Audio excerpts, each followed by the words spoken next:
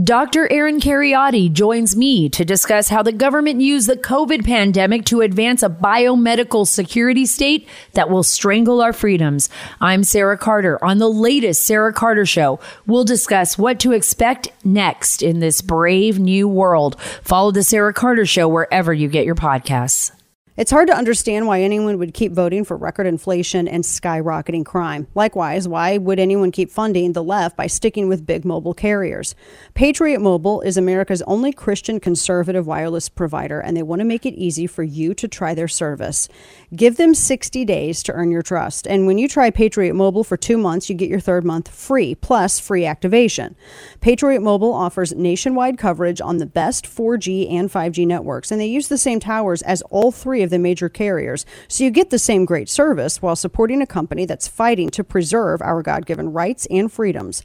Visit patriotmobile.com/Dana or call their 100% U.S.-based customer service team at 972-PATRIOT. If you're fed up with woke companies that don't care about your values, support a company that does. Make the switch today and get a free month of service plus free activation. patriotmobile.com/Dana. That's patriotmobile.com/Dana or call 972-PATRIOT. God love you. 9.5 million turkeys. I tell you what, that's like some of the countries I've been to. I mean, anyway, you want to talk? What a weird, so this is the turkey pardon, just literally moments ago. And what I think chocolate and chip are there. I don't care. When do we get our pardon? Right. Where's the pardon for the American people? That's what I want to know. Welcome to the program. Happy Monday. It is Thanksgiving week. And of course, here we're going to get started. Get you rolling in with all the latest. I have a bunch of energy headlines today, too, that aren't entirely great, but we'll walk through all of that. We'll walk through all of it together. So welcome. Happy Monday. Dana Loesch here, your lovable curmudgeon. He thinks people are turkeys. Half the countries. Yeah, the country. Bunch of turkeys. Let's just go ahead and insult everybody right before Thanksgiving. That's okay. So when I was watching this thing here with him, the turkey pardoning thing, I came across another more speculation as to how they're still kind of keeping him in the basement, keeping him away from, he did a couple of smaller fundraisers and things of that nature, and did, a couple of small fundraisers, things like that. But then this is one of his bigger, national events. And it's because it just is bad. Every time he just kind of can't stay on track. He kind of stumbles everywhere. I also think he's tired from, he had he traveled for G20, and then he had $300,000 minimum. Isn't that what they were saying? It was $300,000 wedding for his granddaughter. $300,000 wedding. Jeez. Minimum. Which is, a little bit maybe half or a quarter of a cost of a Hunter Biden painting. Maybe. Yeah. So this is what some of the stuff that's circulating today. So one of the big stories that I think there's news about the laptop today that's coming out. And I told you that stuff, I think that's a lot of Democrat insider stuff. Democrats, there's the faction that are very anti-Joe Biden, and they don't think that they're terrified of what the GOP is going to do. One of the reasons that Democrats themselves aren't certain whether or not they're going to stick with Biden going into 2024. And the reason why nobody wants to go on record, they go, well, it's his right to run, but that's kind of where they all go. That's because they don't know what Republicans are going to do. They have no idea if it's going to be a Trump or a DeSantis, or who knows, maybe there's going to be a dark horse that comes up. Nobody knows. So they're trying to hedge their bets and protect themselves by not fully committing. But at the same time, I think that there's a faction of Democrats that are using that as an opportunity to try to edge Joe out further by undermining faith that their own base has in him, which is completely, I get it. So they're the people that are behind the pushing of these stories. Like the CBS, they took a 24-hour break from Twitter. Did you guys see? No, you didn't, because you don't care. You don't care about CBS. You don't care that CBS literally went on Twitter. It was like that scene from Jurassic Park where the guy Norm from Jerry Seinfeld was there, and he meets up with this, the guy that he's doing the deal with and giving the dino DNA to, and he meets up with this guy, and he's like, see, nobody cares, because the guy's trying to be all secretive and everything. This is kind of how we all feel when CBS went on Twitter and said, oh, we're going to take a break, et cetera, et cetera. So then they come back, and they say, well, we're back, after we had our break, we're back now. And then they immediately decided to run with and act like it was a breaking exclusive. They took a 24-hour Twitter break to come back and report the 2-year-old Hunter Biden laptop story that Daily Caller first broke back in 2020. Okay. Yeah. All right. I see you. Yeah. So they're focusing on this, but I also think this is a huge story. Because just like the college scholarship thing was a bait and switch, this also, I think, is a big bait and switch. The biggest rail union is rejecting a contract, raising the possibility of a nationwide strike during the holidays. They said the Smart Transportation District voted down a tentative contract, and it was brokered. They said, well, remember, Joe Biden got involved and acted as though he saved it right before midterms, which was all theater, all on purpose. They acted like they solved this whole thing right before midterms. And I always thought it was weird that they never actually got anything binding. I thought that's kind of interesting. They didn't, nothing's actually binding. It's just, it says like they came to some kind of agreement. And then now here shortly after midterm election, now it comes out, oh no, it doesn't look like we got that at all. It looks like they're going to go ahead. They said their contract was nixed by a slim margin. Just 50.8% of workers voted against it. It's the second largest rail union. It's made up of engineers, and they voted and they split the top rail unions is essentially what happened. You have two of them that represent about half of the industry's workers. And so the White House apparently did not save this. So there still technically could be a nationwide strike here at the end of November, right as we go into the holiday season. It could actually happen. So there's, the latest. The tentative contract included a 24% compounded wage increase, $5,000 lump sum payment, et cetera, et cetera. But the estimation of loss, according to the Association of American Railroads, could be anywhere about $2 billion a day in lost economic output. Now, it also affects everything from everything, retail, warehousing, agriculture, manufacturing, everything. And freight railroads transport about 40% of the country's long haul freight. So that's going to, just imagine if you think you're waiting a while now for packages, just imagine what that's going to be like. But see, we were told that this was all solved going into midterms. That was another thing. It's another bait and switch. They just tried to do the bare minimum to make it look like they had solved this issue. But in fact, they never actually did. They didn't solve the issue at all. They just kicked it past midterm election. That's all that was the only goal. So this, interesting, because I don't know if by the way, where is, Pete Buttigieg in all of this? I mean, he's literally the I can't believe I'm just not thinking about this. He's the transportation secretary. Where the hell is he in this? It's weird because, so I had a bunch of notes about, their previous negotiations and all this stuff. Let me pull this up just to make sure that I'm not crazy. I'm pulling up my little bookmarking system.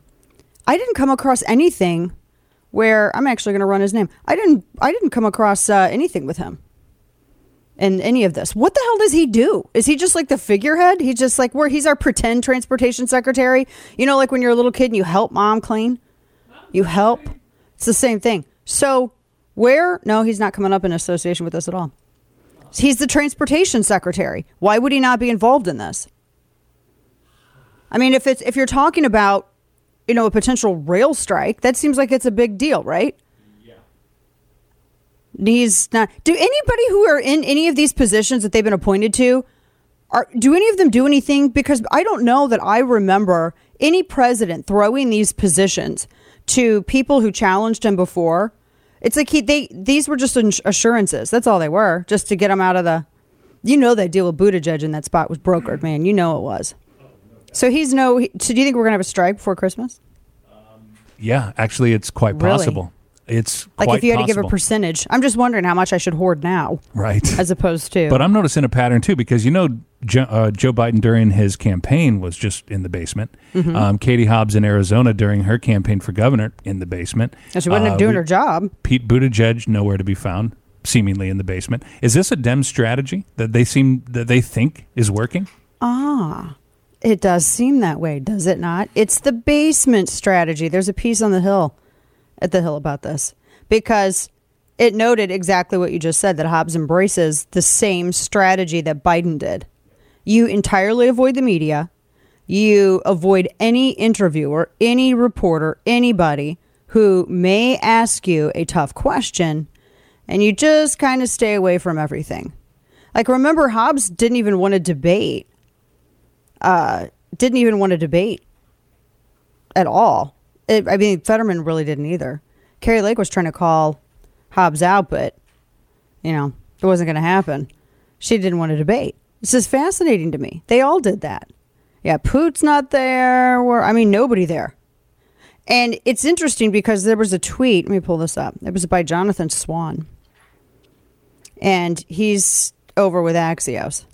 And he had tweeted, I say this as somebody who's tried to repeatedly get a one-on-one interview with Joe Biden. He won't do it. There's no convening power on planet Earth that could compel him to do an interview that his advisors deemed to be unsafe. Now, it is true, and he acknowledges this. It is true of almost any politician that's kind of, par for the course. But this is a special one because he avoids all of them. And he even avoids what normally, I think some Democrats would say, just like moderately difficult Democrat, friendly press interviews, because you'll see, Barack Obama would do it and other Democrats would do it. Even Democrats that might have been a little bit more moderate than they were, or even a little bit more left than they were. They would go and have these, they would still do these interviews. And that was like as tough as it would get. Biden doesn't even do those. So that is their basement strategy, but you can't run a country that way, but they're sure as hell trying. He's doing an entire basement, essentially, term. He did what? I think the number of interviews that they said that he did so far this year, you could count them on one hand. Now, I'm not talking about like a press avail. I'm talking about you're sitting down with someone and you do a Q&A, they could count them on one hand. So it meant, fewer gaffes, all of this other stuff. That's it. They didn't want to make him too visible. It's like they went overboard trying to be not like Trump. They went overboard with that. And so all of them have been doing this. All of them. And Mayor Poot, too. I haven't seen him do a tough interview. I haven't seen him do a tough interview with anyone. And I think particularly with all of the issues that we've been having with supply chains, with the EV fight, all of this, that seems like that would be, that's his territory. He needs to be front and center. But they don't trust, he's not front and center because he's not the guy. He's just a figurehead. Someone else is actually running Department of Transportation, just like somebody else is really ultimately, I think, making decisions in the White House.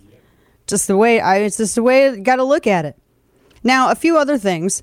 This, and we're going to get into all of that. I got a ton of energy stuff over the weekend.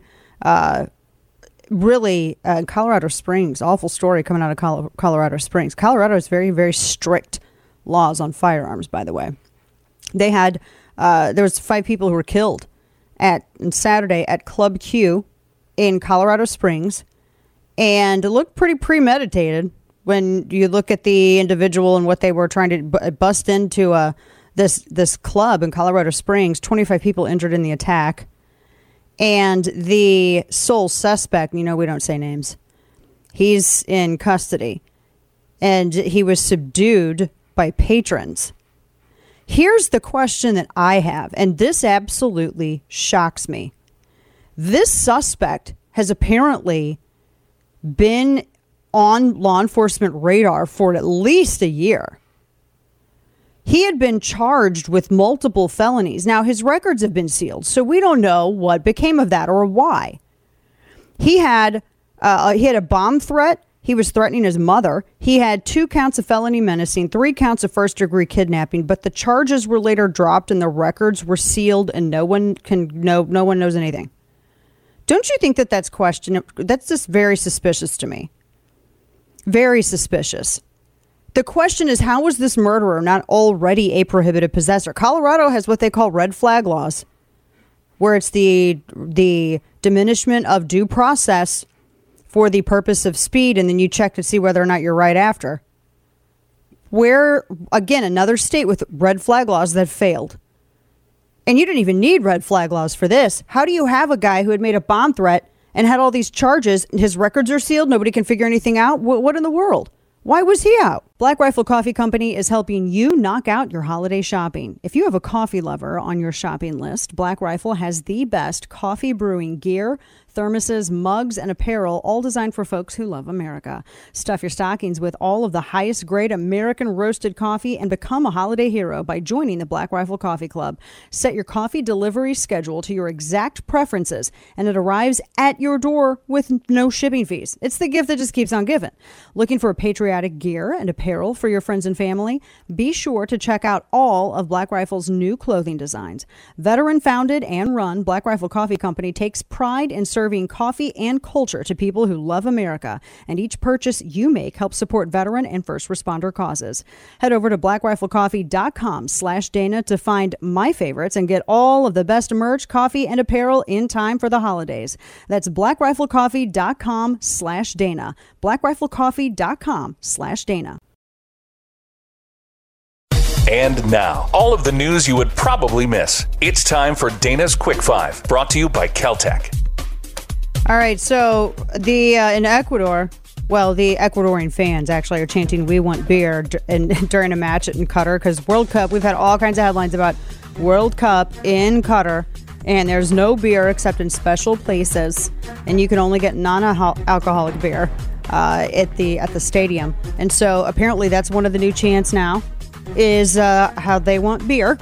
And it's not just Ecuador, it's apparently almost every other nation's fans that are there at World Cup, which is actually kind of unifying when you think about it. All these people in all these different languages chanting "We want beer." I mean, it really is unifying. I cannot imagine anything more of a symbol of today's times than this headline. So the panda Tauntaun, is that the panda's name? Was gifted to Taiwan by China and is eased through its final moments by carers before it succumbed to an illness. It was one of two gifted from China in 2008 as a symbol of goodwill, and now it's dead. It's dead because China's goodwill towards Taiwan is dead, too. There you go. That's just straightforward enough. There you go. That's like Shep Smith style, right?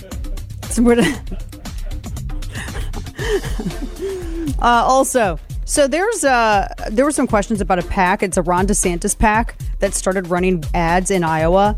Well, his legal counsel, Benjamin Gibson, who is the legal counsel to DeSantis, said that the PAC was running these videos without the authorization or permission of the DeSantis organization. So any of those ads that you're seeing he wasn't even asked about them, told about them, and he did not approve them.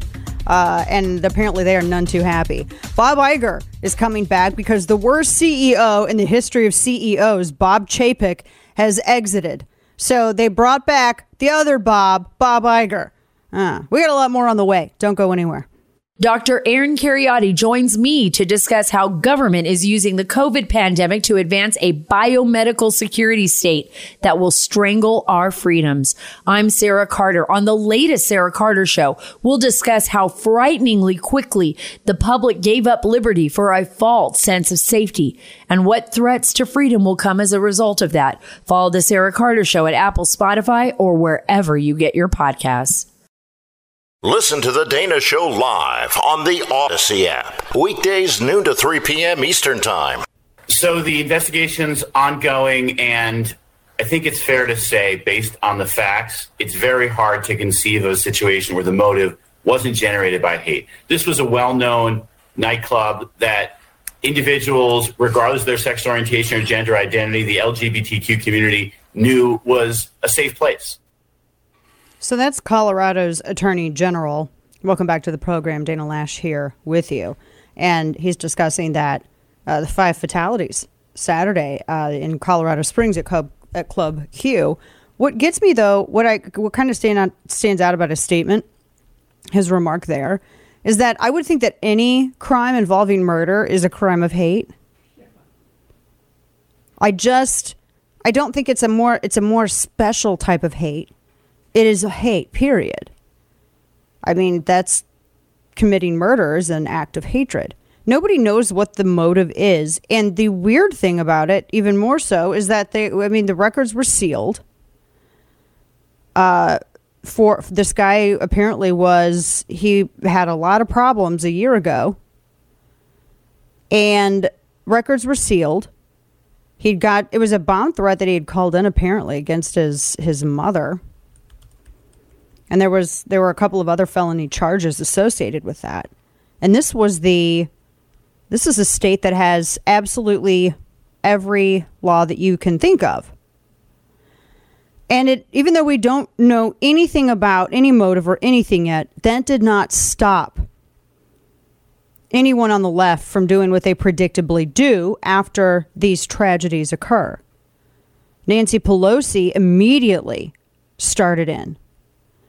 She apparently decided to tear into MAGA Republicans. She said that blaming the dangerous rhetoric from cable news desks or openly bullying school children from the halls of power, MAGA Republicans are cruelly undermining the safety and well-being of our transgender community. That was her quote. She was marking Transgender Day of Remembrance, and then that's when she decided to pull those two things together, which I don't. This whole openly bullying school kids, you're talking about parents who did not want their children, their female daughters, their female kids to change in a locker room or etc. with male students. Those are parental and student concerns that she is misrepresenting. If you're going to have a discussion of cruel. But this individual he apparently was subdued by a couple of different patrons. I just don't know why there's not a lot of information about why this guy's record was sealed. What happened when he was charged after he made a bomb threat? I mean, people were trying to figure out, why was this guy, if he was already on, it was a year ago. Literally a year ago, he made a bomb threat and he got charged with all kinds of stuff. And he apparently had a bunch of other stuff on him. His records are sealed. Why? Everyone's going to talk. You have the president of the United States who immediately jumped in talking about gun bans. But whoa. Why was this guy even out on the street if he had this history? Can we start there? Why was this guy on the street? You're talking about banning something that is least responsible for all homicides, even less so than hands, feet, and fists. But you know what we have an epidemic of? We have an epidemic of judicial rot. We have an epidemic of restorative justice. We have an epidemic of letting criminals, violent people who hurt people, back out on the streets. Is this another example of it? And you're trying to put a Band-Aid on it with a gun ban? That's a perfectly legitimate question. And I saw this all yesterday. He put out a statement calling for another gun ban, quote unquote, assault rifles, all this other stuff. I'll remind you that it was a 2004 Department of Justice study, in addition to a RAND study, in addition to even PolitiFact. Can't even believe I'm citing that, but there it is. Who all came out and said universally that yes, the assault weapons ban it was completely ineffective. So talking about reinstating a completely ineffective piece of legislation when maybe perhaps the solution to that tragedy would have been, why was this guy out on the street? Maybe remedy that. Can't talk about that. You can't ask questions about his record. If you do, then you're not serious about saving lives. That's what they always say. You had a state that had red flag laws. They have very strict gun laws. So why didn't any of those work? Why was this guy out on the street after he was charged with multiple violent felonies? And apparently they ended up being dismissed. How? I mean, the stuff that he was charged with seemed pretty serious. That's kind of wild that you would have a dismissal of such a serious charge. You're making a bomb threat. He had a whole bunch of other stuff that was on his. Why was that? Why was it? Why were they dismissed? They were dismissed, and then he's released, and then a year later, this. I mean, that's the problem. So he immediately started in on not just him, but Nancy Pelosi, everyone else. I don't know if I just think it'd be even worse for him to push that now. They're already on their way out, but you don't even know what happened, and he's pushing it. They all immediately too. You had everyone from the press. Everyone was blaming. Some people were blaming Ron DeSantis. They were blaming all of the people who objected to the drag brunches. First off, that was an actual nightclub that kids don't go to. That was a very big difference. Nobody's telling people what to do in their private time. Nobody's telling people to do that. That was a 21 and up club. So stop. Don't even compare. Good grief. Even the police said that the motive isn't clear. But everyone's like, no. It's all about MAGA Republicans. All about that. And they cited the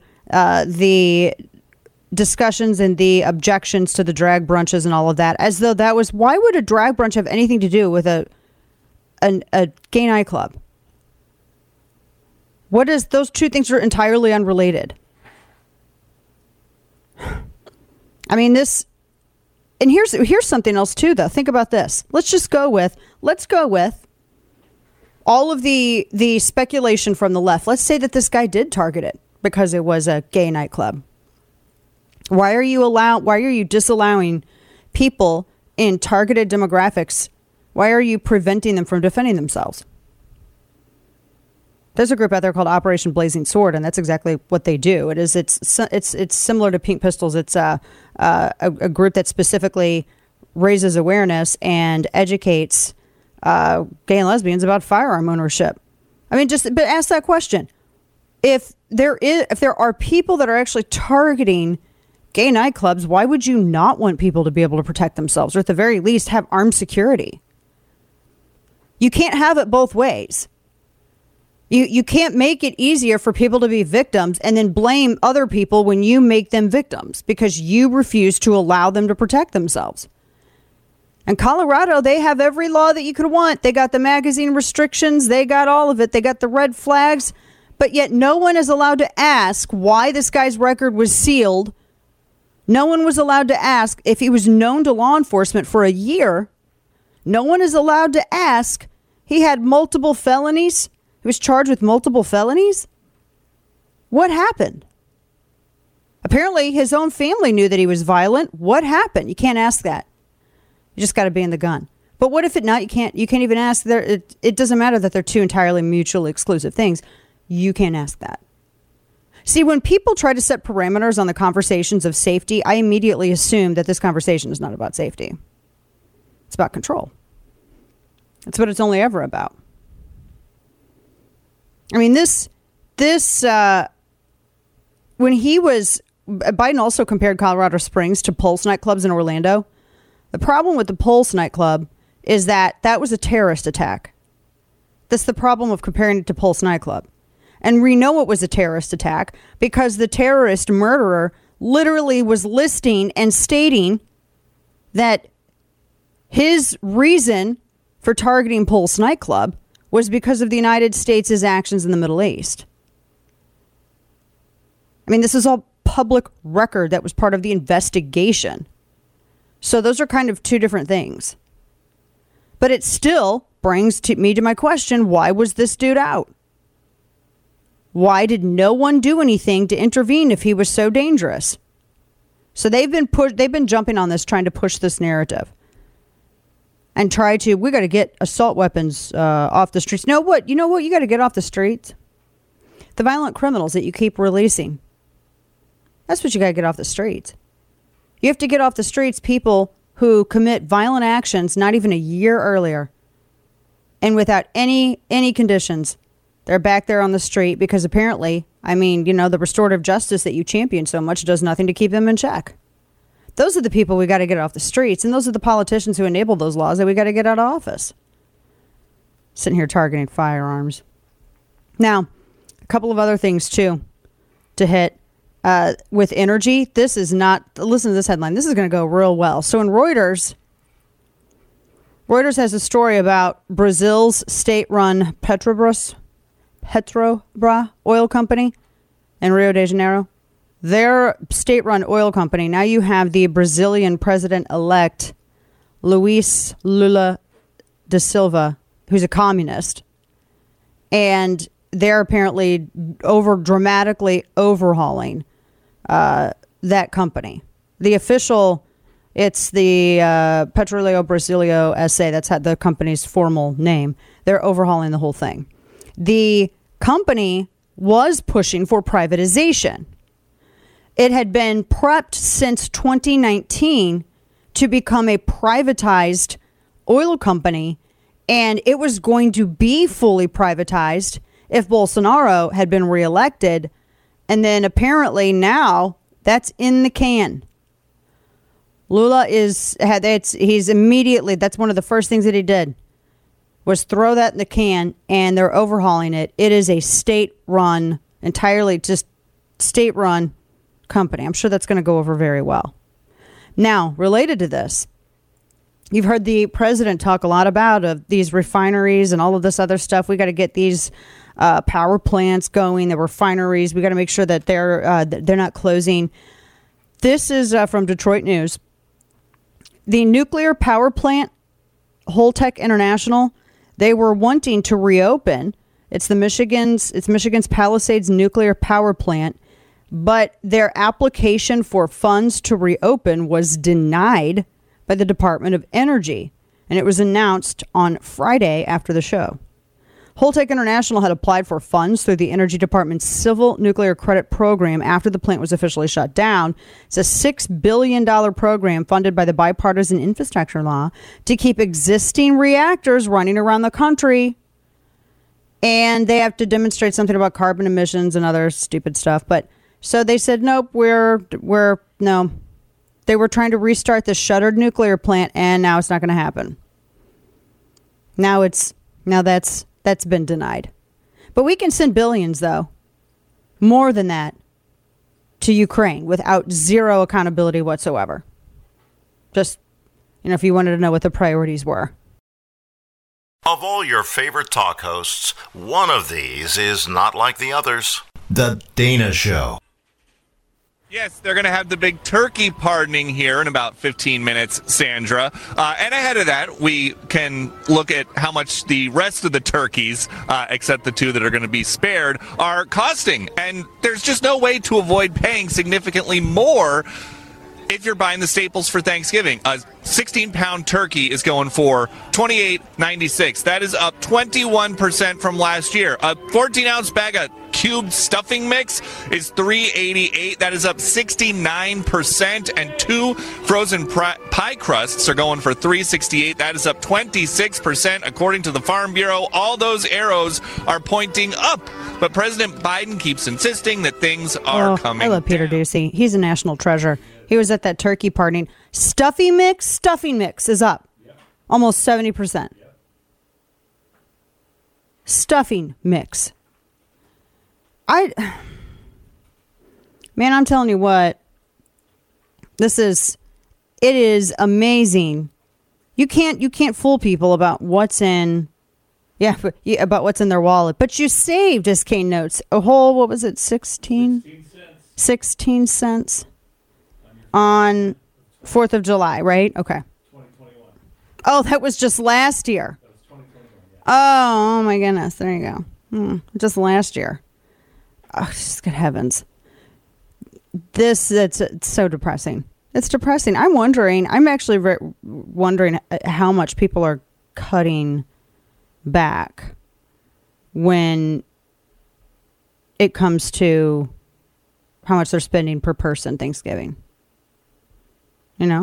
Like I'm wondering, like how much are people cutting back? Are you going to have like less pie? You're going to have a smaller turkey? That's some Tiny Tim stuff. This is the United States of America. That's not what people want to see. They don't want to see that.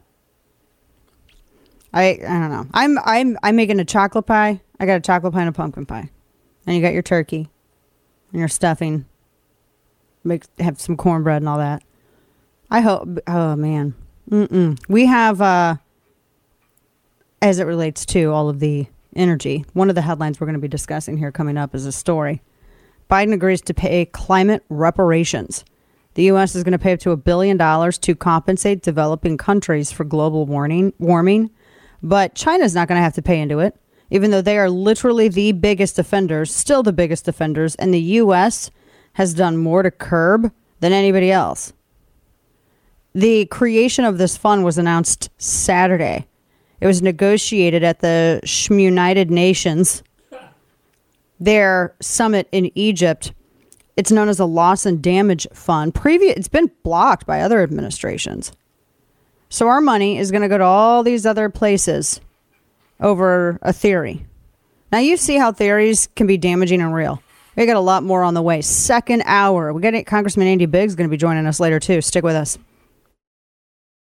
Can you address whether the president was involved in any of his son, Hunter, or his brother's foreign business dealings? So look, there's some a little bit of interesting, kind of on-brand thinking here because, congressional Republicans ran saying that they were going to fight inflation. They said they were going to make that a priority. They were very clear about that these past several months. And instead, what they're doing is they're focusing, they're making their top priority. They get the majority, and their top priority is actually not focusing on the American families, but focusing on the president's family. You mean what Democrats did for 4 years? I was going to say, what? Welcome back to the program. Top of our second hour this Monday. That was Karine Jean-Pierre. Was he involved in his son's foreign business dealings? I mean, she did not have an answer on that. Nope. Now, these questions and this story is there's more and more coming out about it. And I've said before, you might be going, well, why now? As we've discussed, I think it's because there are people who do not want him to run again. And so they're going to start, this was sort of foretold. They would start coming out with these pieces. But my favorite thing happened when CBS over the weekend said they were going to take a break from Twitter. And then after 24 hours of taking a break from Twitter, they come back and guys, audio soundbite 15, they broke a big story that had actually been broken by Daily Caller 2 years before. Audio soundbite 15. This is that CBS News piece. Listen. Good morning, Tony. These House Republican investigations are coming, and that could be a challenge for the White House as we head into 2023 and 2024. The laptop data we had analyzed showed no evidence it was faked or tampered with. I was suspended off Twitter for this. Yep. Along with, I don't know how many thousand people. New York Post. Everybody got in trouble for sharing this story. Isn't that interesting? Now, CBS says it was not faked and nor was it tampered with. It looks completely legitimate. Yeah, because it was completely legitimate. What are you talking about? It was legitimate the entire time. Everybody knew this. And now they're reporting on it. Now they are. I still don't know to what level we're going to get any actual accurate. I mean, Catherine Herridge, she did the story on this, and I like her. I don't dislike her, so I don't want to slight her. However, I mean, this Daily Caller broke the story 2 years ago. I mean, that was one of the top. It was October of 2020. It was one of the top headlines. New York Post, Daily Caller, and the New York Post was the one that started sharing all of the details left on it, and they corroborated its authenticity back then. So 2 years later, you know how many independent forensic reviews have been done on this damn thing? They said that, we got data from the laptop. It came directly from the source who said they provided it to the FBI under subpoena. Yeah, well, guess what? You had New York Post and Daily Caller that did that 2 years ago. That was not mentioned, by the way, in the story that CBS did, that this was already broken 2 years ago. Do they think that their viewers don't pay attention to anything else? Do they honestly believe that there are people out there who are unfamiliar with this story and are hearing it for the first time with their Ps? And they didn't reveal anything new. I mean, even you had, let me pull this up. The New York Times had said, well, yeah, the New York Post is right, and that the DOJ and FBI actually said that the laptop and data existed, and they basically authenticated it. You had other outlets that were doing the same thing, and that was a while ago. So there was nothing new that was reported. They had their big. I don't even actually know why did they take a. I don't care. They said they were pausing their Twitter activity out of abundance of caution. It was right after Trump reinstatement. Oh, right after they reinstated Trump. Was it in direct response to that? Yeah. That is the stupidest thing I've ever seen in my life. Are you kidding me? But they're not biased. You have the Iranian religious leader on Twitter. Calling who is, they're killing people in Iran because if women don't have their hair covered properly. He's allowed on. Trump, who's never killed anybody. Joe Biden's droned kids to death. Yep. He's on Twitter. But Trump? Now, you can't sit here and tell me that was anything fair. Anyway, the media entity, CBS, said that we're going to pause. We're going to have a break. We're going to take some time out of did they think that Trump being reinstated was somehow a direct threat to them? I'm just trying to wrap my head around this stupid hand-wringing virtue signaling. Don't really know. This is why I hate people. I just want to stay in my hidey hole. I'm a hobbit. I just want to stay in my hobbit hole. So they came back and they broke this brand new story, guys. It's brand new. Says nobody. It's not, but okay. Speaking of the Twitter thing, by the way, I saw this tweet. Let me pull this up. I don't know what I think of Mark Cuban. Sometimes I think he's dumb. I mean, he does something smart, but sometimes he sounds dumb, like with this tweet. He said, the greatest challenge Twitter has is making its users feel safe. Safe that they won't be abused by users on the platform. Safe that tweets won't lead to action off the platform that hurt people. I think this is the element that Elon Musk is missing that current AI can't protect. Their words. I say this is someone that has had so many death threats lobbed at her on that platform. Their words. Their words. He talks about how Twitter is a content aggregator and they're trying to convince contributors that their tweets will be seen. So pay $8. I can't stand it. I tell you, I can't stand the whole verification thing. Either verify everybody or nobody. I can't stand it. It's so annoying.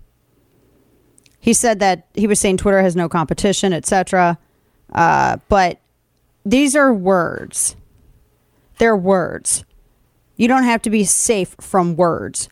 We have this thing where we feel like people, that words are violent, that words can hurt. That's just so dumb. No, they don't. They're words. Get over it. Now, he did say he's not letting, what's his face? Alex Jones back on. Right. And it had to do with something because he lost his son. Elon Musk was tweeting that. And I mean, it's a private company, and I don't think things are going to be perfect ever because people are fallible. That's just the way it is. But he did reinstate a lot of individuals that were questionably removed for no good reason. And he did reinstate Trump's account, which I thought, I never thought it should have been suspended in the first place. But I do think that there has to be one observable standard that makes sense, right? If you're going to have exceptions, then it's not going to be totally different from, all you got to do is mute people or block them. I mean, I don't understand. Did the left not have those features? Do they have a special kind of Twitter that they use where a fist comes out of the screen and hits them every time they read a tweet they don't like? Is that why they think words are violence? I'm trying to wrap my mind around this. And now I'm going to stop because it's just too much energy and I don't care. Also, German officials are warning people to have crates of food and supplies as winter arrives. What I remember, they're getting ready to roll into an energy disaster here. The head of Germany's Federal Office for Civil Protection and Disaster Relief has warned its people to prepare for short-term power outages, particularly in January and February, and stock up on rations in advance. They said we have to assume there'll be blackouts and temporary and regional interruptions in the power supply. And he says, the cause will not only be energy shortages, but targeted temporary shutdown of networks by operators, etc. I mean, and a lot of this is brought on directly because they decided to gamble and rely on Russia for energy. And now they're in this, and then shutter all their plants, stop creating coal plants. This is the green tech, or the Green New Deal for Europe. A lot of it's the green movement. So they're warning people. Now, in the meantime, this story where, let me pull this up, where you have the United Nations, their loss fund. So you have the United States going to pay up to $1 billion to compensate developing countries for the theory of global warming. China doesn't have to do anything. And some of the countries, why is John Kerry involved in a lot of this too, by the way? I really want to know why. He's the climate envoy. Jeebus. Beijing they suspended talks in August in anger because of Pelosi's visit to Taiwan. They had been talking about this. And the cooperation, they're not going to pay into anything. I cannot. Xi Jinping looks so smug. Smug old little man. He's just smug. They'll continue formal conversations, but they don't feel obligated to pay anything. They're always wrong. They're always the victim. So, for instance, they said flooding in Pakistan that displaced millions. That cost $30 billion, according to the World Bank. The EU argued that China and other nations like Saudi Arabia have grown wealthier, and so they should be amongst the financial contributors. But that was rejected. Why do we got to pay? Wait, your own infrastructure is your issue, right? If you have a corrupt government that cannot provide infrastructure for your country, how in the hell is that the problem of the United States? It's not. I'm being rhetorical. It's not at all. It's not at all anybody else's responsibility. It's just like if you don't fix the foundation in your house, how is your neighbor responsible for that? There's nothing that the United States has led the way on this in terms of more responsible output, better stewardship of its environment, et cetera, et cetera. Heavens.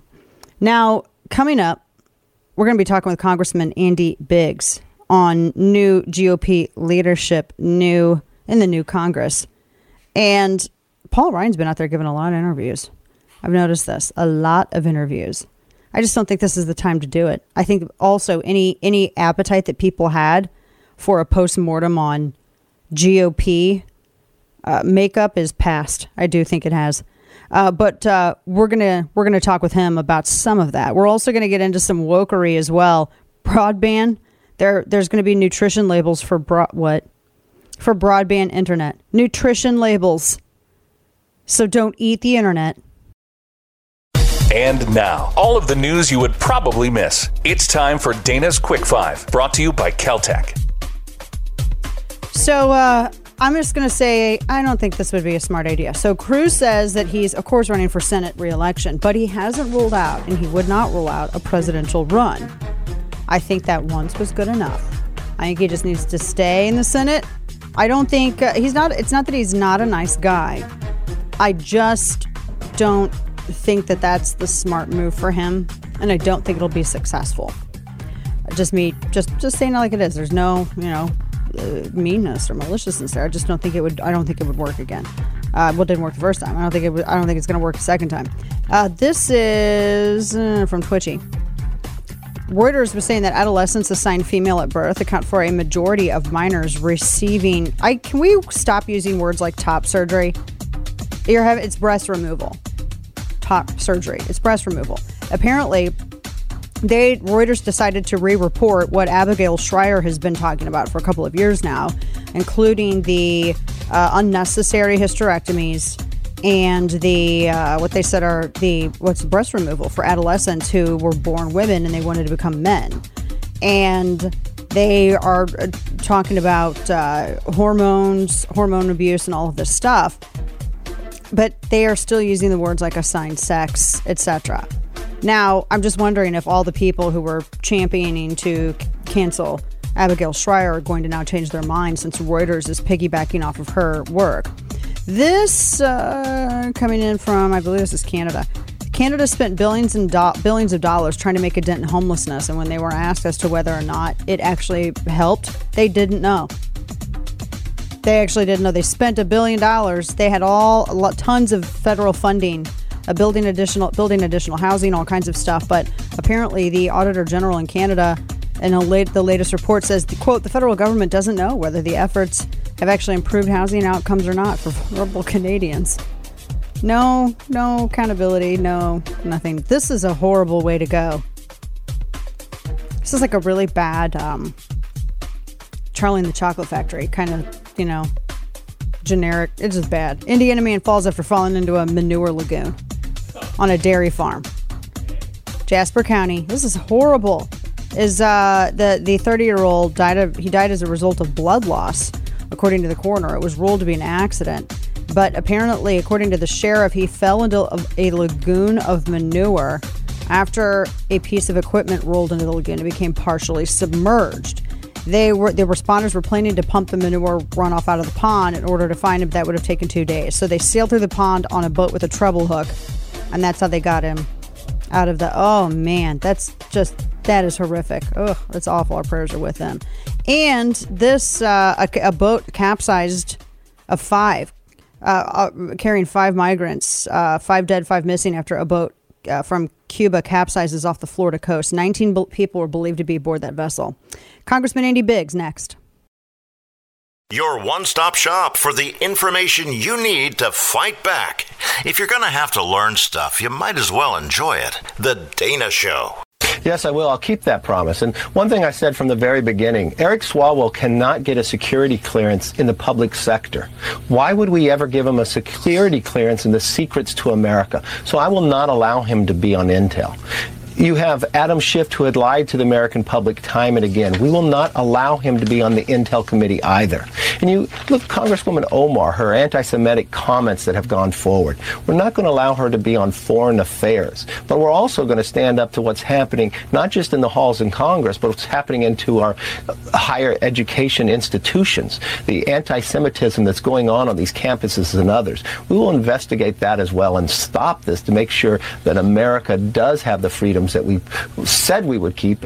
And that's Kevin McCarthy, Congressman Kevin McCarthy. The problem with this, though, is if you're focusing too much on investigations and power positioning with different committees, I just feel like voters are going to they're going to be like, okay, that just feels like you're arranging chairs on the Titanic. Like what? Like where's the other? And I know that I am not the only one who's raising these kinds of questions. So there's a lot to talk about because you don't want to squander, even though it's a slight majority. You don't want to squander it. Joining us right now to discuss this is a man who was putting up a challenge to Kevin McCarthy. He is a stalwart conservative. We're pleased to have him on the show. Representative Andy Biggs out of Arizona, Arizona's 5th Congressional District. Good to see you, sir. Happy Thanksgiving to you. And happy Thanksgiving to you, Dana. Thanks for having me. I wanted to kind of get your thoughts on, and we're going to get into Arizona and the certification and this stuff coming up because that's oh my. But I really wanted to get your thoughts on just what we're kind of seeing, these plans, these committee appointments, investigations.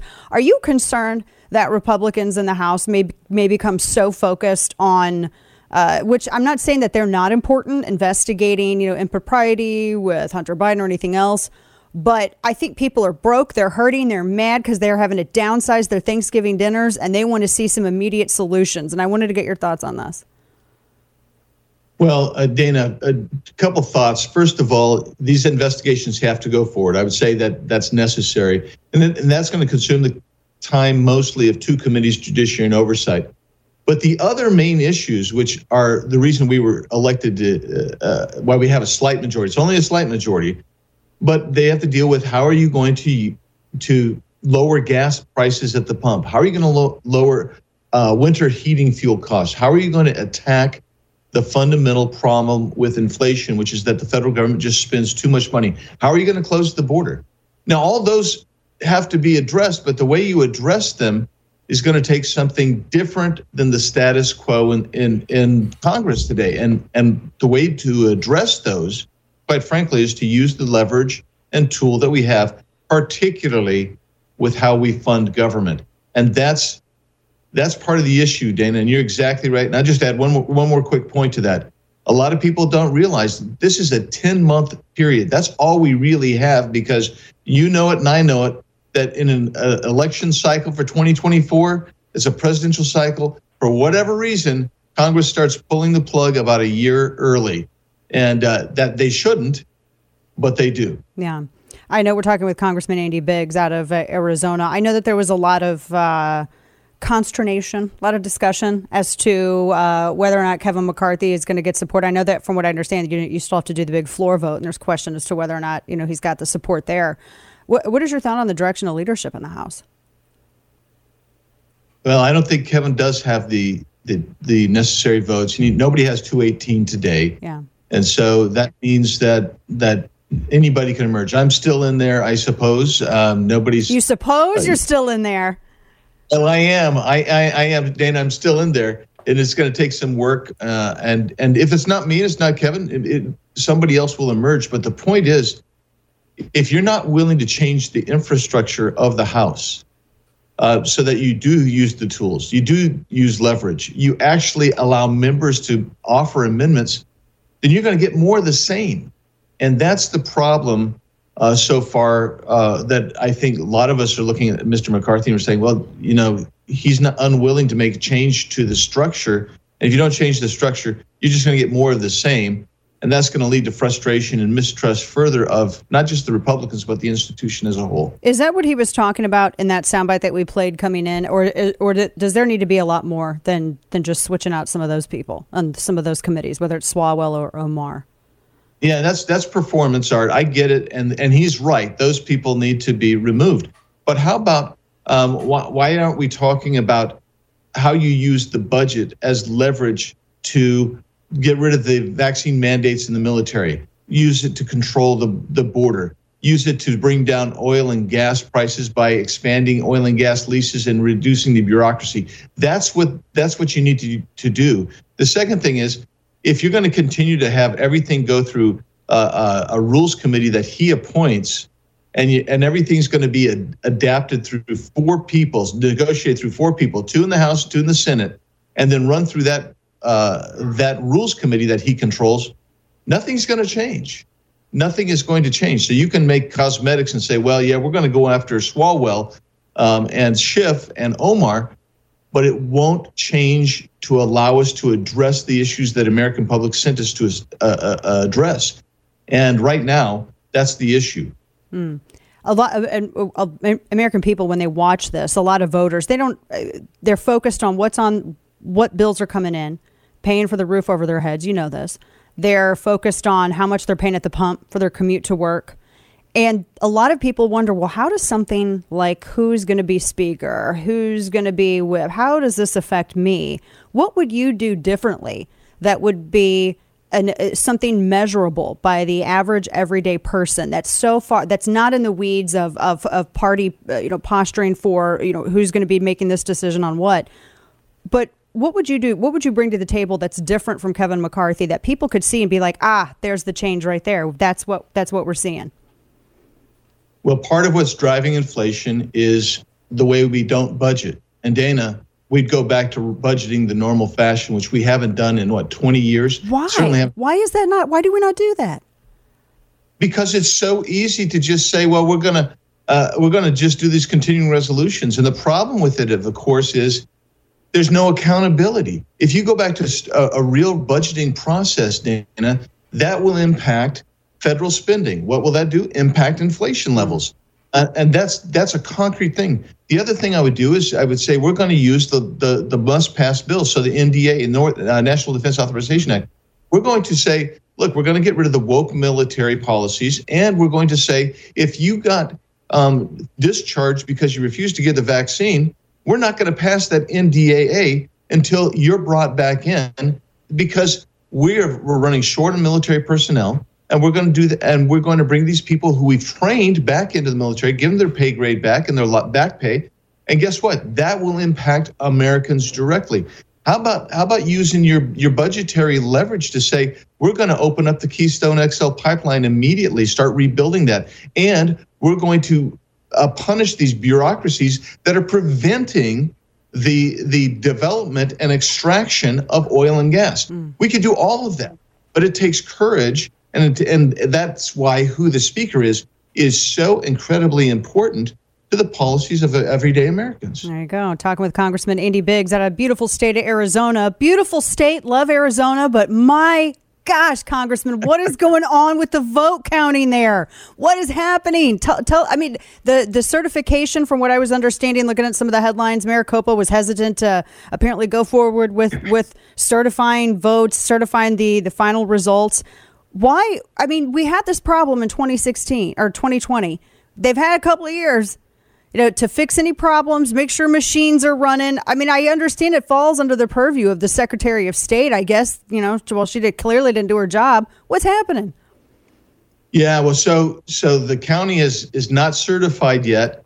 I could get into a lot of details, but I'll just give you a 30,000 foot. The Attorney General's Election Integrity Unit has written for an accounting from the Maricopa County Board of Supervisors and elections officials saying, hey, look, we've got all these reports of people who were their votes were suppressed. There was malfeasance, etc. We want these answers before you certify. So the fact that the AG's office is getting involved indicates there's some pretty serious issues there that went on. Not to mention, there are literally thousands of affidavits of people whose ballot was not counted, or they were told one thing that was illegal. And part of what's going on here is it looks like the elections officials violated state statute with regard to what you could tell people and how you conduct the election. So all of this is a mess, once again, in one of the nation's biggest counties with 5 million people, Dana. And so it's phenomenal to me. And it's important because we have several elections that are still very close. And they were still counting votes on Saturday. Still counting votes on Saturday. This is insane to me. I mean, not to rub it in or anything. I mean, Florida had a hurricane, or tropical storm, I guess, by the time it made landfall coming in. They were able to get everything counted, put to bed, but at the same time, they did learn a very rough lesson, though, way back in the early aughts after the hanging Chad incident. So they had a lot of encouragement to make sure that they got it right. Congressman, so you're still in the running, talking to Congressman Andy Biggs, still in the running for House Speaker. That still could happen. Got to get to that magical 218 number. So you're in it to win it, correct? That's right. That's okay. Right. All right. Just checking. Just doing a check for the people listening across the country and in your state of Arizona. Congressman Andy Biggs, thank you so much for your time today. Appreciate you. Thank you, Dana. Of course. Take care. Your one-stop shop for the information you need to fight back. If you're going to have to learn stuff, you might as well enjoy it. The Dana Show. You're a limited government guy. I know this, and you really are. Are you comfortable with the idea of essentially government-mandated pregnancy? Essentially? So this is Chuck Todd asking Mike Pence. This is one of the dumbest questions that I've ever heard. Welcome back to the program. Dana Lash with you. Government-mandated pregnancy? Well, is it government-mandated screwing, Chuck? Is it that? I mean, is someone making someone go do... I mean, what kind of question is that, essentially? And notice how he has to put the crutch there. Essentially. What do you mean essentially? Is there essentially government-mandated screwing? So you're telling me that it's someone's being forced if they can't make a decision before 40 weeks, then after that or 20 weeks, then you're forced? They can't make a decision before 20 weeks and they're forced? Is that what it is? Is that what you're telling me? Or 15 weeks and some? This is... It's not like anyone forced you. No one forces anyone into the action. And in fact, again, I'll say this every time, Planned Parenthood's own statistics, it's less than 1%. Fine, have that conversation about that. I'm talking about all of the other ones. All of the other ones. That's an actual serious question from a serious reporter, though.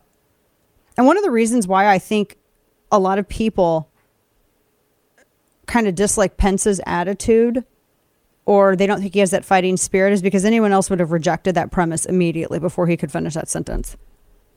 Chuck, that's a ridiculous phrase. Can we talk? What do you mean mandated? Like, this isn't the Matrix. What are you talking about? It's time for Florida Man.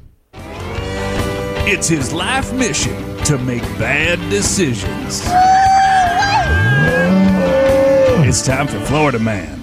And what is being called the wrong way to vacay, according to Times Now, a Florida man broke into a house, took a bath, had a little nap, made himself some coffee. He got in a lot of trouble. Zachary Murdoch, 29 years old, had smashed the glass on the front door of an occupied house. He then took himself a bath, had a little nap, made himself a, quote, a nice cup of coffee. Apparently that's what he told police. So it was a vacation rental that he did this in. It was on the last week. And the police, in a Facebook post titled The Incorrect Way to Vacay, said that he's not the type of criminal to try to cover his tracks. He also left his bus ticket stub in the kitchen trash can. He fled the scene when police swept the house and for his traces and found plenty. They responded to a different home in the area for another burglary. The victim said that a man describing Murdoch said that was looking for a guy named Tony and left, and the suspect was later identified as Zachary Murdoch. The police go, we still don't know who this Tony guy is. So they said that they located him shortly after he fled. He was arrested on charges of burglary and damage to property. That is a very almost passive-aggressive way to kind of also, I mean, did he break in or was he trying to squat? You know what I mean? Was he trying to be a squatter? I don't know. A courteous Florida man who was apparently going the wrong way on the highway, at least he was being courteous about it. 110 miles per hour on I-95 yells, "I'm sorry," to the deputy as he runs away. Literally, he said that. And it's on video. He was going clock 110 miles per hour, going the wrong way on I-95. As he jumps out of his vehicle, when he was finally pulled over, he hops out of the vehicle and ran away, yelling, "I'm sorry," to the deputy. He took off running. Zachary Siebert, second Zachary. What's going on with you Zachs today? Was in such a hurry that he forgot his driver's license was suspended, said police. So when Deputy Charles Hill tried to pull him over for speeding, instead of stopping the car like a normal adult human, he decided to play Frogger across I-95. And he did say sorry, though. They said he was a courteous criminal. After a short time of hiding out in the buffer preserve, they said that Siebert found a vehicle, said he would pay the driver to take him back to the area of the interstate. And yeah, I don't know, they found him hiding in the back seat. So he's charged with driving with a suspended license, resisting without violence. His bond is set at $1,500. So at least, he didn't try to resist violently. He continued, I guess, the politeness. I mean, the most polite thing to do would have been to not run away or to not commit the crime in the first place. If you were, that would have probably been the most courteous thing to do. It's just funny that he was yelling. I'm not reading this headline. I'm not reading this. It's from WFLA because I don't think it's possible. And I think it's disgusting. Basically, a Pinellas County man tried to have a romantical time with a building. No. I am not making this up. No. I'm not making it up. It's literally on WFLA. I'm not making it up. I'm not. I can't. Guys, it's too early in the week for me to read this to you. This is like a Friday kind of thing, right? Stick with us. Third hour on the way. Welcome back to the program. Dana Lash here with you. Third hour, top of our third hour. I'm going to play this audio for you. This is, I thought this was fascinating. They're talking about Twitter and MSNBC, and it is really bagging on, they're talking about Twitter and the policies from Elon Musk, etc. And I was just so shocked by this. Listen to this. And yesterday as well. What does it all add up to? First of all, I think something we often forget as Americans is that billionaires exist as a class of people who have that much money at our collective pleasure. What? I'm sorry, what? At our collective, what? As a class of people who have that much money at our collective pleasure. What? This is on MSNBC. And he went on to further say their existence as billionaires is antithetical to our flourishing as a democracy. What? Which doesn't make any sense at all. And this was about a conversation over Twitter policy, who is being allowed back on, what those policies are, how that's going to be administrated in the future, etc. But all I heard is this guy bagging on successful immigrants. It's a policy choice to allow people like these to exist. They exist as our, and he says this, I don't know who this guy is, but what movie was that? His hair reminds me of something. He looks like the bad guy in The Incredibles. He's got the same hair as the bad guy in The Incredibles. You guys remember? The kid that ended up, what was his name? Syndrome. He's got Syndrome's hair. He legit straight up has hair like Syndrome from The Incredibles. I'm going to tweet that. So it was really hard for me to listen to that first. I had to listen to that soundbite a couple of times because I could not get over the fact that he literally looks like an Incredibles character. That being said, it is the idea that it's a policy choice for billionaires to exist. That the fact that you have a billionaire, he says, is antithetical to our flourishing as a democracy. That sentence structure doesn't even make sense. He's basically trying to argue that billionaires shouldn't exist, but he's trying to say it in a way where it doesn't come off that way. Having a billionaire is not antithetical to our flourishing as a democracy. In fact, we don't have a democracy. That is the process in the republic. Can we just do a quick word lesson here? Because I'm so tired of this stuff. I'm so tired of it. The left always masquerades as our intellectual superiors, yet you don't have the verbiage to support it.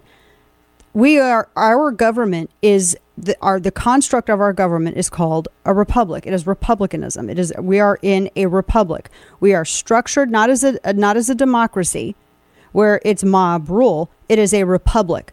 The processes, some of the processes that we use to help choose officials and run some of our government are democratic processes. We are not in a democracy because we use some of those processes. It's a republic that has a couple of those. We use that process. That's it. So can we stop with this thing? It's a republic. The fact that you have billionaires that are able to exist and are able to come from nothing, because most of the new money is most of the billionaires are new money. It's all tech. It's like people like Jeff Bezos, who started in his parents' garage. This guy, what the hell does this guy do? He's stuffed in a suit that's too tight on his shoulders. He has hair like Syndrome from The Incredibles, and he has the audacity to sit there and tell people that, well, being rich is antithetical to our flourishing, as I'm going to use an incorrect word to describe the construct of the government in which I freely speak and enjoy privileges in, but don't want to exist for people I don't like because I'm jealous of their wealth. That's what he's saying here. Jeez, I want to bully this guy so bad. Like if we were in high school, golly. So, and they're all mad over Twitter. They're all mad because he allowed Trump to come back on Twitter. I mean, I don't know. I just, it's something amazing. Now, a couple of other things here. Latest with, because we got that December 6th runoff race in Georgia. Brian Kemp and Herschel Walker have been on the campaign trail. They started this weekend in Smyrna, Georgia, their first appearance. They're trying to promote party unity. And it is incredibly important that Kemp help do that. Kemp needs to be seen there with Walker. Kemp so strongly outperformed Walker in the election. Think of this. You had over 200,000 voters in Georgia's election. Now, this is incredibly important. Over 200,000 voters that voted for Kemp and not for Walker. Now, I don't believe that that's at all cheating. I think it's split ticket, what I've been saying for weeks now. People cannot sit here and attribute a split ticket approach to some kind of shenanigans, because you'll continue to lose elections if you do. There were reasons why. Walker didn't hit the 50% mark to avoid a runoff. It was the split ticket voting that contributed to the runoff election. People who wanted it. Look, if somebody was going to cheat, they're going to vote for Walker too. They're not going to and that's the institution at which was most at play. That was the most divided, the most hotly contested. If they were going to cheat, hell, they're going to be voting for Walker and over anything else. Make sure that Democrats they would vote against him. Make sure that vote for Warnock. They'd make sure that the Democrats got the Senate. We can't sit here and shrug off everything as being shenanigans. We have to address the elephant in the room, and that's split ticket voters. People just They were not sold on Walker, so they voted for Kemp. So and it's not that they voted for Warnock either. A lot of them, it would be either for a third party person or they didn't vote because Warnock didn't hit 50%. So if they were voting for, if they were actually going to vote for the Democrat, that would have showed up. This isn't the first time we saw this. We saw a lot of split ticket voting in 2020. I mean, in Texas, there were more people that were going for John Cornyn over Donald Trump, and that was amazing because Cornyn is not well received. So you got to address the split ticket issue. You have to. Otherwise, we're going to keep losing elections. We can sit here and talk about ballot harvesting all day. That's fine. And you can have an operation to counter what the left does. But if you don't address why voters are voting split ticket, then I just have to assume that you don't want to win an election. That's just and it matters. It matters. So I'm glad that Kemp is there. Kemp had a fantastic ground game. He had a fantastic ground game. And apparently he and McConnell are trying to get Walker going. People can dislike McConnell. I don't like him on everything. And I hate having to preface every damn thing I say with the indulgence of saying something like this. I've been doing this for too long to have to apologize for an observation. McConnell's PAC is working with Kemp apparently, and they're trying to get Walker ahead so that he can edge out Warnock in this runoff, which he should do because it's the Senate. So here's one of the reasons why Smyrna was important and why that was their first stop. That's in Cobb County. Cobb County is in a district or is in a county that Walker did not do too well in. It's part of the Metro Atlanta area. Got a lot. I mean, so you're going to imagine that if it's a heavy, if it's in the metropolitan area, you're going to see a lot more Democrat votes. And that was, that's not a shocker thing. But Kemp actually performed pretty well in Cobb County. And especially compared to Walker. It was only the difference between Kemp and Stacey Abrams was maybe 5 points. And Kemp also got in that county 20,000 more votes than Walker in that county. So they had to be able to show up in that. So that's good. And I hope they continue to do that. Because they got to win that Senate race. But the split ticket thing is a major issue. We got to figure it out. Split ticket voters are the reason why you have a runoff in Georgia. I'm not blaming people. I'm explaining to you that is why there is a runoff. Now, the blame is going to get passed out if people don't recognize what caused that to go to a runoff and to fix it in the future so that you have reliable, if you want, one party ticket voters, if that's what you want, then you got to make sure that you're catering to that. So there were people who wanted Kemp for governor and some wanted Warnock. Fewer wanted Warnock than they either left it blank or went with somebody else because Warnock, like I said, he didn't make it to 50. So he didn't avoid a runoff either. So you can't really reliably say that. So this is going to be incredibly important because for the next 2 years, if you have Democrat control beyond just a 50-50, they're going to be running I would rather maintain status quo than give them +1. Because you need to be able to push back a little bit more and compensate for any kind of Harris tiebreaker vote. Now, a few other things to get into here. Where's this at? This, I was actually kind of shocked the way that some of the people have been responding to, well, not shocked. What am I talking about? We were discussing the Colorado LGBTQ nightclub shooting there in Colorado Springs. And and everyone's trying to apportion blame. So you have Billy Bragg, his middle name is D-Bag. And he decides, he's a British musician, he decides to blame J.K. Rowling. Okay over there, Kane? Yeah. It's all the lady who wrote Harry Potter. It's all her fault. It is, don't you know? It is, it's all her fault. Cue up then, let's blame her. They said that it's because she insisted that women exist. So they're trying to blame J.K. Rowling for this. Everybody that they can. If you oppose drag brunches for kids, then apparently you have blood on your hands, which is a phrase that's so stupid.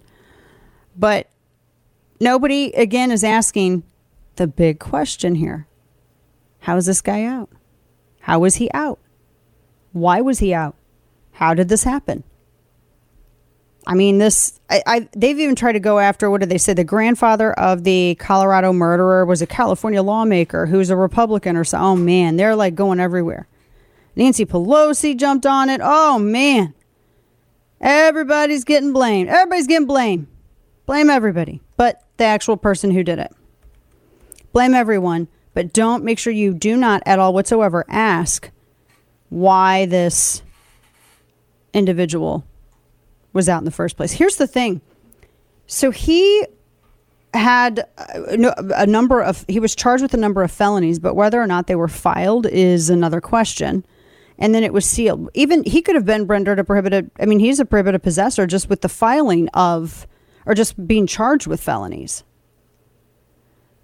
Why? They have the red flag laws. They have everything else. But why did it didn't work for them? They didn't work. And you have Biden immediately calling for an assault weapon ban right after. Everybody's saying that you can't talk, you can't criticize drag brunches, and you need to ban. Then nobody even knows the motive. Nobody knows. Nobody knows. A year ago, he threatened his mom with a homemade bomb. They had to evacuate a whole bunch of homes. All their neighbors, they had to evacuate. The bomb squad came in. Crisis negotiators came in. Oh, yeah, this was a big thing. And he was charged with felony kidnapping, menacing charges, etc. There is zero evidence at all whatsoever that prosecutors ever, according to NBC Washington, that prosecutors move forward with filing of those felony charges. There's no evidence that police or relatives try to trigger Colorado's red flag law. And because he apparently had weapons and other ammunition at the time, a whole bunch of stuff. And apparently the authorities, even though they had that law, this is barely a year ago, they could have seized his stuff and then had him evaluated and taken him to trial later. Because that's what the red flag. Why didn't they do it? They could have. So you have the people who are demanding for laws that would have stripped him of his firearms before he went out and murdered people. They are demanding that those laws be in place, but Colorado has those laws and they weren't used. So why is this? Why? Again, but no, it's J.K. Rowling's fault. These people are not serious about solving anything. And I don't believe that you care for life when that's your stupid response. So reductive. We have more to come. And now, all of the news you would probably miss. It's time for Dana's Quick Five, brought to you by Keltec. So I made fun of Bret Michaels when he did it. And I'm going to have to make fun of Snoop Dogg for having a pet line now. It's literally, I don't know why he didn't do it earlier. It's called Snoop Doggy Dogs. And they have all kinds of, I hear people, some of you out there rushing to buy this. What am I hearing? Like you have like the dog toys, kerchiefs, dog bowls, and apparently it's all designed. But he goes, if my dogs ain't fresh, I ain't fresh. Okay, part of me likes it, and he's got a picture of a Frenchie in a jersey. So I do kind of like that one because it has a fake chain on the jersey. I actually do kind of like that. Okay, maybe. Bret Michaels, though, he had the pout and the squint in every photo and every one of his stuff. All right, so a couple of other things. There was a man who robbed a bank using the back of his birth certificate as a note to the teller while wearing an ankle monitor from another case, all to prove a point. And he looks nuts and is in Missouri. He's totally in jail, so he's not on the run or anything. But, man, what a wild story. We have more to come. Stick with us. Want a behind-the-scenes look at The Dana Show? Subscribe to Dana's Chapter and Verse newsletter for a deeper dive in all things Dana at danalash.com. Well, I start from the belief that you can judge the status of democracies, judge the status of societies based on the status of women, and certainly based on the status of women and girls. 3 statuses. It definitely is like a rhetorical device that she uses when speaking. Like, I'll come back to this. I'll come back to it again. I'll touch it again. It just sounds so weird, though. That's the Vice President, Kamala Harris. The status of women and girls and the status of this. Some statuses. You know, things and stuff, such as. Welcome back to the program. Dana Loesch with you. Bottom of our third hour here. But wait, there was more. She said that she was, do I want to play one or do I want to move? Is one enough or should I go back and forth? Go ahead. She wasn't done though. She had some more fun stuff. This is my third trip to the Indo-Pacific region as Vice President, and really signifies the significance of the relationship between the United States and our allies and partners in this region. The discussions that we had included, in large part, a discussion about the significance of the climate crisis and what we can do as the United States to be a leader in that regard. Signifies the significance. You know, Kane, because nothing signifies significance like significant signifying. That sounds true. You know, because it is. Sounds true. Such as. I can't help it. It's not my. It's just. Where has she been though? She just kind of goes and I think does some of the soft stuff. Really? That's. I think that's. She just hits some of the soft stuff. You really don't see her doing a whole lot. I saw this piece. I'm going to bring this up. Where did I drop this? This is a New York Times piece as seen by my friend Ace.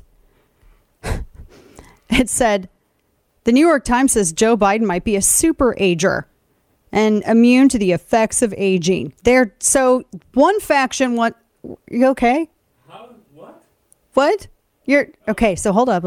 Kane just stopped Kane you have to understand, you don't see him on camera. He's incredibly dramatic, almost in a slapstick way with physical movement. So if something startles him, he just does it. I mean, it's like he does it to where you could see him from a mile away on the stage. And that's just who he is. He's very dramatic. And so when he moves, I'm like, what? It's because it's when he has that visceral reaction. And so I always got to ask him because it's funny and I want to know what. So hold up. So you have the faction that is running the Hunter Biden stuff to squeeze him out, right? But then you have this group that really wants to defend him.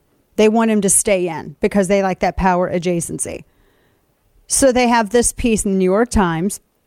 The experts think that he's a super ager and handles maybe immune to the effects of aging. So the president, Kane asked why I didn't mention that he turned 80 because he's 80, Ann. I mean, I don't care about Joe Biden in that way. Policy is fine. But they say that actually he's fit and he's perfectly mentally sharp. The experts at the New York Times said. They also agreed, according to Ace, that he's got a lot going for him. Listen to this. They said that the New York Times spoke to 10 experts in aging to paint a picture of what the next 6 years might look like for a person of the president's age. These experts have not examined or treated Mr. Biden, though they have looked at publicly available information, including a medical report issued by the White House last year, a day before his 79th birthday. Mr. Biden, these experts agreed, is that he's highly educated and has plenty of social interaction and a stimulating job, and he's married and he has a family network.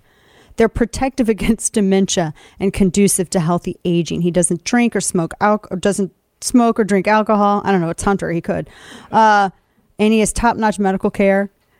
And this is Ace adds. So in other words, he has a big pile of advantages that should reduce his risk factor for dementia. But the one big red flag is that he clearly has advanced dementia.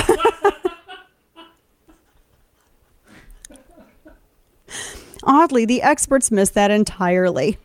So they said he's a super ager. And then they go, well, Trump looks like he fits the profile of a super ager. Ace says to get some bipartisan buy-in to the proposition.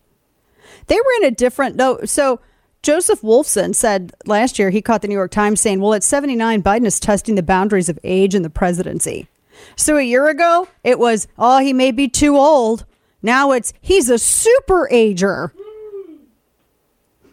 oh man, I don't know. It wouldn't you love to get as much grace as the media gives Joe Biden? I mean, it really does. And he still complains about the media. And he still complains about it though. So I don't know. Clearly, I think he's on the struggle bus. I think if push came to shove and it was a very stressful situation in which he needed to be completely on and make tough decisions quickly, I don't know that he actually could do that. I personally don't know that he could do it. He struggles when asked hard questions that aren't approved by his staff. So I don't know. I saw this over at CNN. CNN hates him, I think. It's interesting where the lines are drawn. The New York Times can't make up its mind. I think that they're leaning towards keep. And then CNN's like, oh, as Biden ramps up for a Trump rematch, Democrats worry he'd lose to another Republican. That's how many of these stories from CNN. I'm not saying that they're on our side or that they're allies or anything. I don't care I don't want a media entity to be on my side. I just want them to be consistent and accurate. But the way that they're presenting this, you remember the story I shared with you when they blasted his claims about the economy? Well, in the CNN piece, they also say he's too old. So, yeah, that's something else. Now, speaking of media, they are going all out in the wake of, they're using this as a way to try to dodge and defend against the recent criticism on the brunch, the brunch drag shows. And because you have to pay the indulgence of baby-splaining everything today, people don't have a problem with adult clubs or clubs where it's 21 and up and it's not like an all ages thing where you're gyrating your double snakes and, out there. I mean, for if your ethics and morality may be different. But the issue is when you go to, like a Sunday afternoon, a family restaurant, and you have these these drag brunches and you have people going out and doing just that. Or how I shared with you in that town in Texas where they had a parade float where two guys, one of them was in a thong and he was gyrating on a float legit in front of a children's elementary Catholic school float where the kids were on the float. Just saying. What's that man doing? There's a time and place. I don't know what the thought process is that just because you can do it, it doesn't mean you should. And if people think it's in bad taste, tolerance and acceptance aren't the same thing, and bad taste runs equally for everybody. So they're going after Lauren Boebert because of, no man, they went back in her tweet history to see everything she's ever said about drag, which it just seems like it was a gay club. Nobody even knows this guy's nobody knows the motive. But the left is so desperate because they dealt with the CRT stuff in the schools. Then they dealt with the really sexually advanced, ridiculous books that were legitimately in schools. And parents were mad that they weren't asked before they were made available for their kids. And so they're trying to figure out a way to blunt that. And so they're using this exploitatively to do so.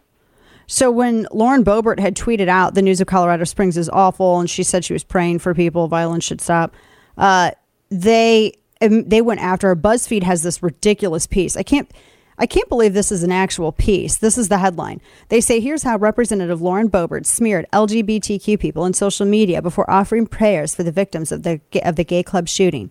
Because apparently you're not allowed to believe that bringing kids to watch gyrating people at a drag brunch you're not allowed to believe that's inappropriate, and also allowed to believe that it's wrong to go and shoot up a gay club, apparently, because of politics. It's so stupid. And so they've been trying to drag her for this. And they brought up her when she criticized the Health and Human Services Secretary, who identifies as transgender. They're trying to say that words are violence. So if you disagree with any of this, then you are responsible and culpable for what happened. They're trying to use this as a way to shut you up. That's what it is. And that's all it is. They're trying to use this as a way to silence what has been legitimate criticism of some of this stuff. And I find that incredibly exploitative. And it just wild. Just wild. And they're going through everybody's. I mean, it's not just her. They're going through everybody's. So, and they went after Libs of TikTok. They went after J.K. Rowling. They're trying to. This is all this is it's a ploy. It's just it's a tactic to keep you from calling out impropriety. That's all it is. So disregard it. Yeah, going after J.K. Rowling, blaming J.K. Rowling, a British author who just said women exist. You got to be kidding me.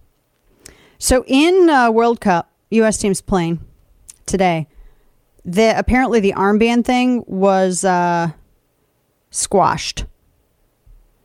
7 European teams competing at the World Cup had to drop their plans to wear the rainbow printed armbands because apparently they were going to get carded, I guess. Right? They were going to have sanctions if the players went through sporting the armbands in Qatar, where homosexuality is illegal. Yet England, Germany, Denmark, Switzerland, Wales, and Belgium, and the Netherlands national team said that they had abandoned their plan to wear the One Love armbands over concerns about repercussions. So the rules dictate that they can only wear what's like part of their kit, like their official uniform, and that anybody who doesn't gets a yellow card. Wow. So they said, well, we can't, have sanctions. So One Love and all, but no, not on the pitch. What did you expect though when you were going over to a country where one of the leaders in Qatar was like, we're not going to change our country for however many days for just, the World Cup. I mean, people in the United States act like Handmaid's Tale, but man, over in Qatar, yeah. What did you think was going to happen though? I mean, are you surprised that they're having it there, that they chose to have it there in the first place? Yeah, I think. Wasn't it decided like many years ago? It was. And it wasn't any better many years ago. And they I guess the word is employ, but they employed slaves in order to build those stadiums. Yeah, employed. Yeah, I don't know if that's the right word. They used people to forcibly build. But yeah. And now you can't, obviously that is a very oppressive part of the world. What did they expect? You're absolutely right. What do you expect? I wonder if I'm curious as to how many people are attending. I would just think a lot of people are unnerved because it just seems the rules are strict by themselves, but it also seems kind of arbitrary in how they're enforced and the severity of them. You know what I mean? Like there seems to not be, but I will say the Iranian team, they did not participate in the singing of their anthem, and the Iranian fans were booing as part of the protest against the Iranian regime. That's very interesting. We have more on the way. We've got we've got Today in Stupidity actually coming up, and we are going to get you set up for the Thanksgiving weekend. And they brought back Bob Chapek. They brought back Bob Iger to replace Bob Chapek. They switched out Bobs at Disney. What does it mean switching out the Bobs? Sounds like a cartoon idea. Anyway, we're going to get into all of that and more coming up. Stay with us. Listen to The Dana Show live on the Odyssey app. Weekdays noon to 3 p.m. Eastern Time. And you can sign up for the newsletter over at Substack called Chapter and Verse. All kinds of good stuff over there. I was looking at some of the stuff that was trending, and apparently, oh man, there's all kinds of crazy stuff. So apparently now people are wanting to boycott Coach, the company, over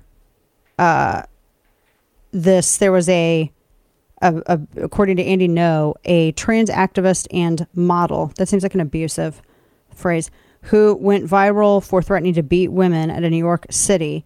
And apparently it all stemmed from this. And that model works for Coach. And then the model said that they had the blessing of the fashion company's owner to threaten people at protests. So now everyone's asking Coach if that's true. So if you see that trending, that's why. I really doubt that. Can't imagine that Coach would do that. I think it was just some person who is really ridiculously wound up, and they just claimed it. But man, it just amazes me what trends and what doesn't. So they got to, so Bob Chapek is out. Bob Iger, sorry, is back in, and I think, is it safe to say that Disney's descent into the toilet bowl is pretty much mapped by Chapek's ascent to power? Yeah. So everything he took in, like right when the pandemic started, that's when Bob Chapek took over, and they had all kinds of, he fell on his face with a whole bunch of stuff. Like, for instance, they had the big fight with Scarlett Johansson. She had sued them. Remember that story? We had it way, way back then, because they decided to allow people you could rent newly released movies like Black Widow on that streaming service. And so Scarlett Johansson had filed suit because she said that deprives her of ticket sales. And it's basically like it was a contractual dispute. You can't release something on streaming when you have an agreement about how much you're going to make on something in theaters. So that was the first thing. So they were fighting over it, and Disney went after her in response. They settled it. And then, of course, there was the big thing in Florida back in March where they decided that they were going to oppose parents under Chapek's control. They were going to oppose parents. And then they went out with that falsely described as the don't say gay rule. So now he's out. Chapek's out because he just was tanking Disney, and they're bringing in Bob Iger. But is it going to change all that much? Who knows? I mean, a lot of the foundation for this was there right when Chapek moved in. So I don't know. We'll watch this today in Stupidity, Kane. It's going to be Sunny Hostin from how many times has the View Harpies been on Today in Stupidity? Regularly. Almost every time. They're your favorite. This is what she said today. Hide behind religion, because I said this on this show once before. Jesus would be the Grand Marshal at the Pride Parade. Pride's a sin. Exactly. I mean, anybody who's even had a rudimentary knowledge of what the religion's about, that's just a stupid statement. And Kane, as someone, you have all of the books of the Bible memorized in perfect chronological order. I still do, which is pretty amazing. You're the expert here on that. You would know. Folks, that does it for us today. Sign up for Substack Chapter and Verse. I'll be on Jesse Waters' program tonight in the 6 p.m. Central Hour. And I'll be back behind the mic with you tomorrow. Have a good night.